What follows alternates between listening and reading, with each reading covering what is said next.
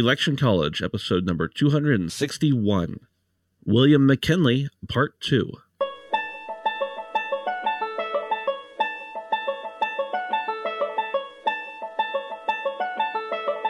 Let's throw a political party. Face it, the political scene sucks, but did it always?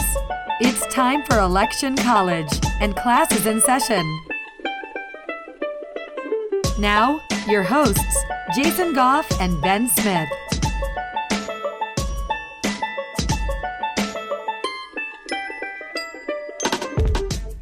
Jason, we've talked about William McKinley up to the point where he is going to run for president in 1896. And actually, that was even a little bit more than we talked about. We didn't even say anything about him running for president. We just said the election was coming up. You caught me off guard totally, man. I know. Like, what? It's kind of crazy. But so we're really not sure. When does William McKinley decide he wants to run for president? There's no things in any of his documents or his diaries or confidential letters or anything that they can find that says he had any intentions of 100% running for president. But guess what? He did. And he really gets a lot of money from his friend Mark Hanna. And Mark Hanna also has a lot of organizational skills and things like that. So McKinley is kind of quietly sitting back, building support for a presidential run in 1895 and 1896. So again, kind of a non-traditional launch to his campaign. We're not really sure when it happened, but it happened. Yeah, Hannah's going east. He's going south. Bosses are getting together. And they're like, here you go. National Convention happens in June of 1896. He's got the delegates. He's sitting in Canton.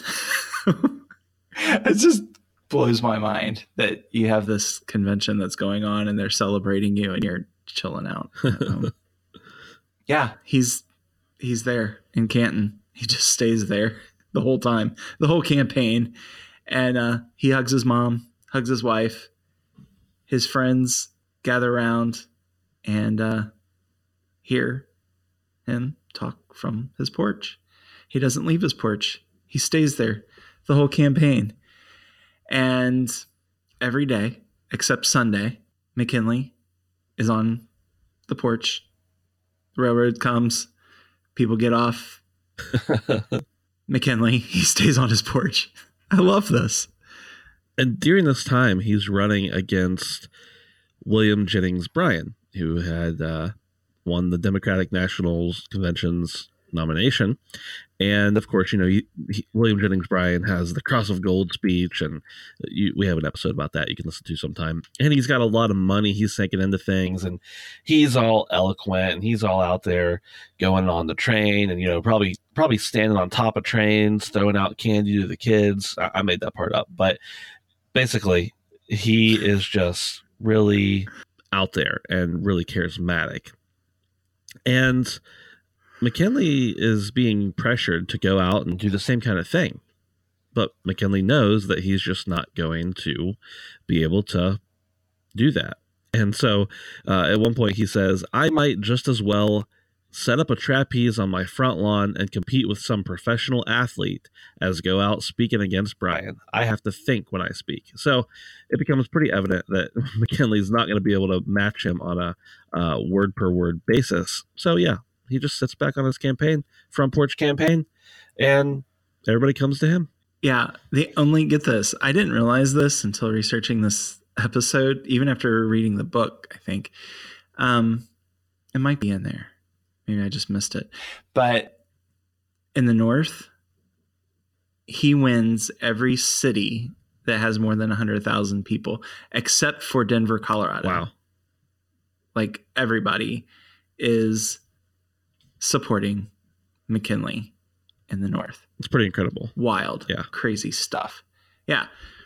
So he gets sworn in. McKinley does. Otherwise, we'd be talking about William Jennings Bryan right now. Which we have talked about William Jennings Bryan. That's right. Got an episode or two, right? Yeah. So he gets sworn in March of 1897. And you can view a video of it because technology is progressing and it's awesome. 1897. film of McKinley getting inaugurated. And he's doing good, right? And he's doing well. And he appoints a rock star cabinet. It's kind of questionable why he appointed John Sherman as a Secretary of State. He's kind of old, and people are saying this dude lost his mind. But other than that, he's kind of got the all-star team of Republicans. And speaking of all-star team, he decides to nominate this young guy out in New York named Theodore Roosevelt as the head of the New York City Police Commission. And he's got kind of a reputation of being bold and loud and boisterous, and he's going to come back. Yeah, we might see him again. That's a possibility. So there's all sorts of struggles happening in Cuba, especially, and isn't that a surprise?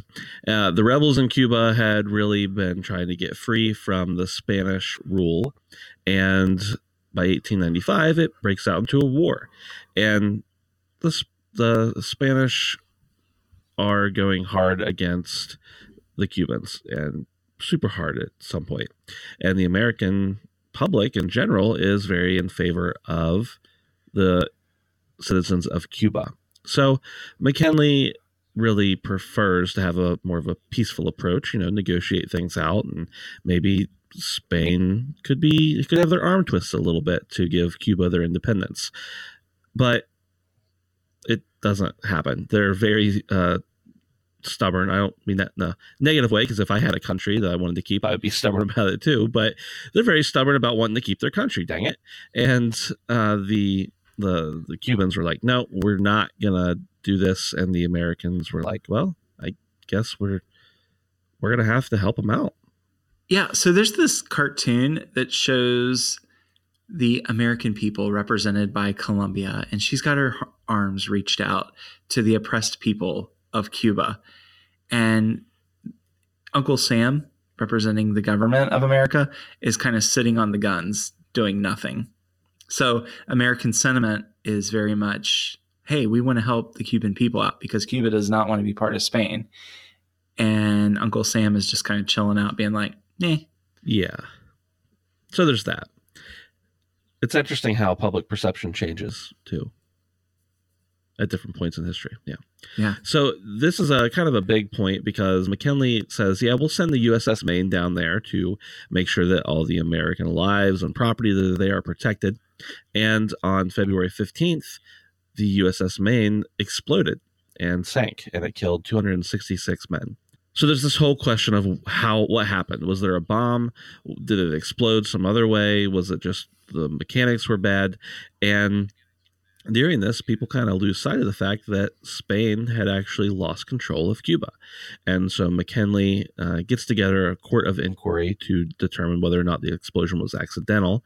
And negotiations with Spain are still going to be considered in that ordeal. And they find out that the Maine was actually blown up by an underwater mine.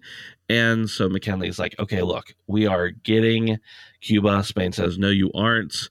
McKinley says, hey, Congress, let's do this. And Congress says, okay, we're declaring war. Yeah. So we could probably do a whole episode on the Spanish-American War. What you need to know, though, is there's some really cool sites around Florida, all along the East Coast, actually, where you can see where we have fortified the forts that were already existing, like Civil War era forts even. You'll see different remnants from this era where there's cannons and stuff. And, well, we never had to use them because we kind of whipped their tails, right? We defeated the Spanish. And what ends up happening is we get control of the Philippines. We get a say in what goes on in Cuba. We don't annex Cuba. That is specifically with the Teller Amendment in the declaration of war against Spain.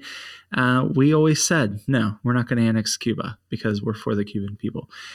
We do, however, along with the Philippines, take control of Puerto Rico. And that's the reason Puerto Rico is a territory today because of this era. Anyway, McKinley and his cabinet, they say, Spain, get out of Cuba, get out of Puerto Rico. We have some disagreements about what to do exactly with the Philippines.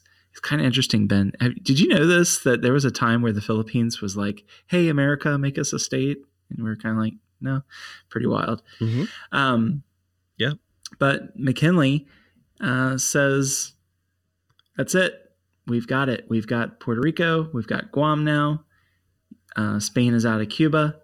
And hey, for all your trouble, Spain, here's $20 million. But they do it, and the Senate approves it, and then it's on to Hawaii.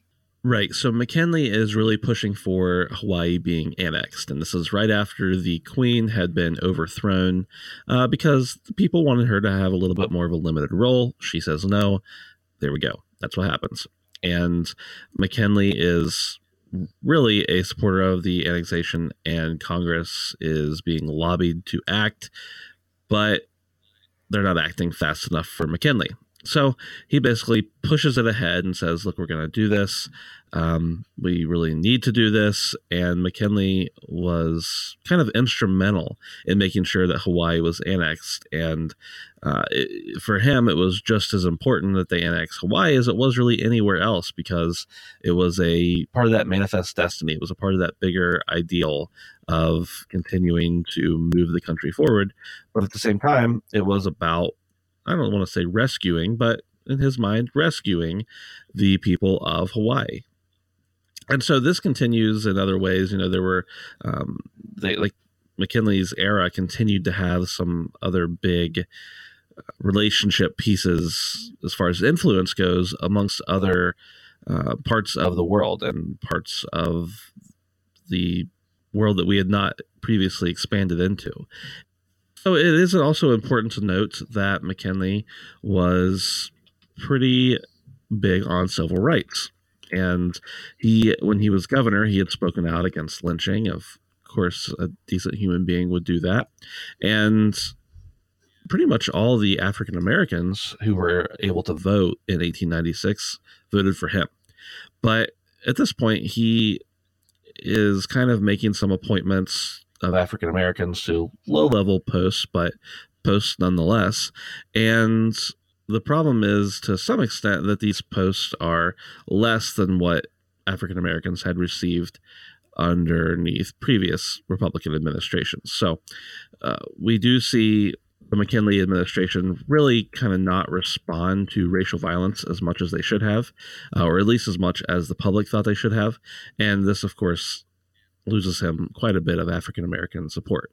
And the leaders of the African American community criticize him and think he should have done more, but he really just kind of doesn't act any further.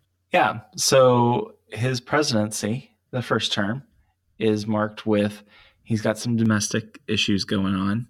He's doing his thing, playing the political game a little bit, especially when trying to appeal to Southerners.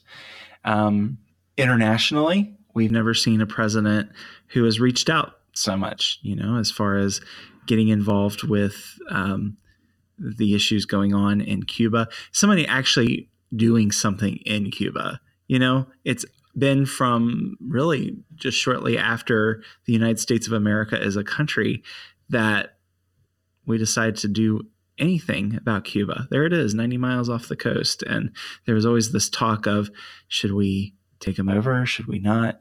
McKinley actually does something about it. China, he's got this open door policy with China. And there's the issue of the Boxer Rebellion and some of the things going on with Westerners, including missionaries who were there in China, where American soldiers were sent in to China. You never really saw this kind of international presence going on until McKinley. There was always talk of it, but actually acting upon it. And then the issue of tariffs. He was all about America first. He was all about high tariffs for imports and so on. So this sounds like a modern presidency, doesn't it, Ben? It does indeed. And that's where we find everybody in the year 1900, because McKinley says, I'm going to run again. And for my vice president, I'm going to get this guy, Theodore Roosevelt, to run alongside me, because let's face it, we need a war hero, or at least a guy who, was a Rough Rider, to come alongside McKinley and boost his stature on the national stage. And that's exactly what he does. Right. So at this point, he is pretty much a shoo-in for the Republican Party, at least. They barely even need to vote to make sure that he gets the nomination. And then when it comes to the election, he still wins. He gets the largest victory for any Republican since 1872, so about 30 years. William Jennings Bryan gets about 4 states, other than the ones that were like solid in the South.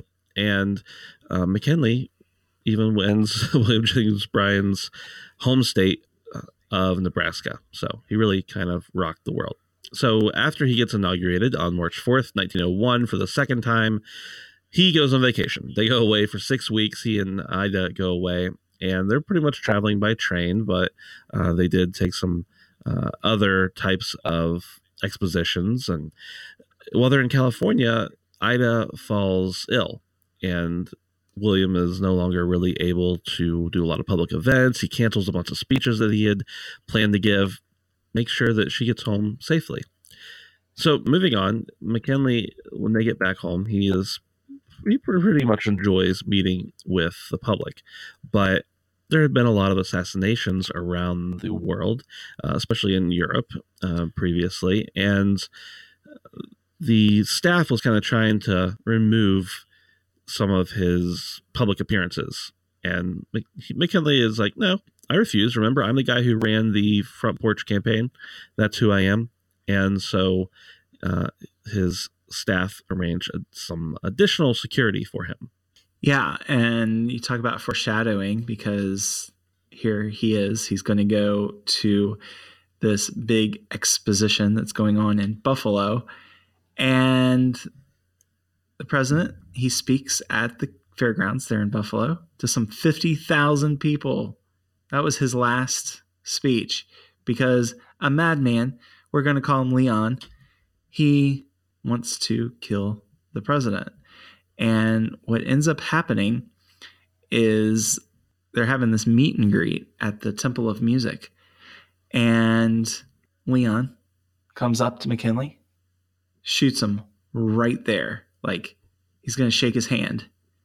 And he's got his gun in a handkerchief, and he shoots McKinley twice in the abdomen. Okay, what do you do when you get shot? I fall on the ground. Yeah. Scream. Right. The first thing McKinley does is he goes, break it to Ida gently. Man, yeah, what a sure. guy. The second thing he does is equally as impressive. He says, the guy who shot me, call the crowd off of him. Because everybody knew who did it. Call the crowd off of him. And had he not made them do that, that guy would have been dead for sure. Yeah. And get this, Ben. So they got this X-ray machine that's like on exhibit, because this is big, international like exposition. You're showing off all the tech stuff, right? They didn't use it. They just kind of were like, well, take him over to this house and have some doctors wait on him, see what to do. And gangrene sets in. They don't know what to do to treat him. And the gangrene is poisoning his blood. And just a few days later, he's taking a severe turn for the worse. And the next day, on September 14th, McKinley dies. Yeah, really sad. Definitely. You said all these episodes are sad at the end, but that's all right. It's history.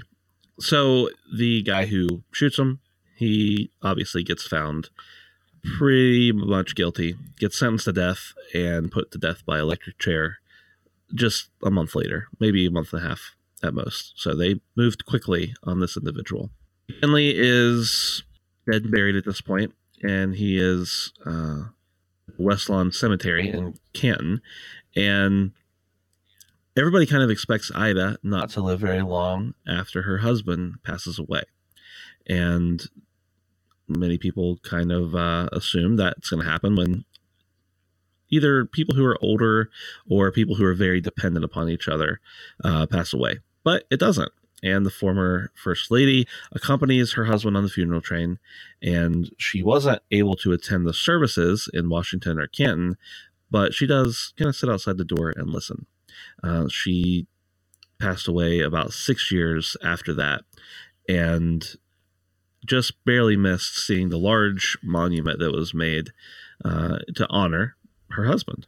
Yeah. So if it really hadn't been for Theodore Roosevelt, this is just my own personal commentary. If it wasn't for somebody as boisterous and popular and who just loved life and the White House and the whole deal of the presidency than Theodore Roosevelt, we'd probably hear a lot more about William McKinley. I definitely agree. And that's where the next episode, ladies and gentlemen, you need to tune in, because we are going to talk a little bit more about the personal side of William McKinley. You know, we've spoken a little bit about how he loved his wife so much. That really comes out in the book called President McKinley from Simon & Schuster, written by Robert D. Mary. Absolutely. And again, we'll put another link to that in the show notes. If you want to check it out, we'll put a link to Amazon. We think it's a good endeavor. We also think a good endeavor is interacting with us. We'd like to talk to you. And if you head over to Twitter, Facebook, whatever, we'll probably say hi. Yeah, and while you're doing all this interacting on the interwebs, because that's what you do when you get on the internet, hopefully you're not weird, go ahead and go to electioncollege.com/reviews. That's going to take you straight over to our iTunes listing, and that's where you can leave us a rating and review. It helps us so much, and yes, we do a happy dance every time. I think angels do, like historical angels, right? Not like biblical the angels. History angels for sure. The history angels, who are like cherubs with beards. They do a little jig. I don't know if that's accurate, but I'm willing to accept it. Right then. So I guess we'll leave it at that. Thanks everybody for listening.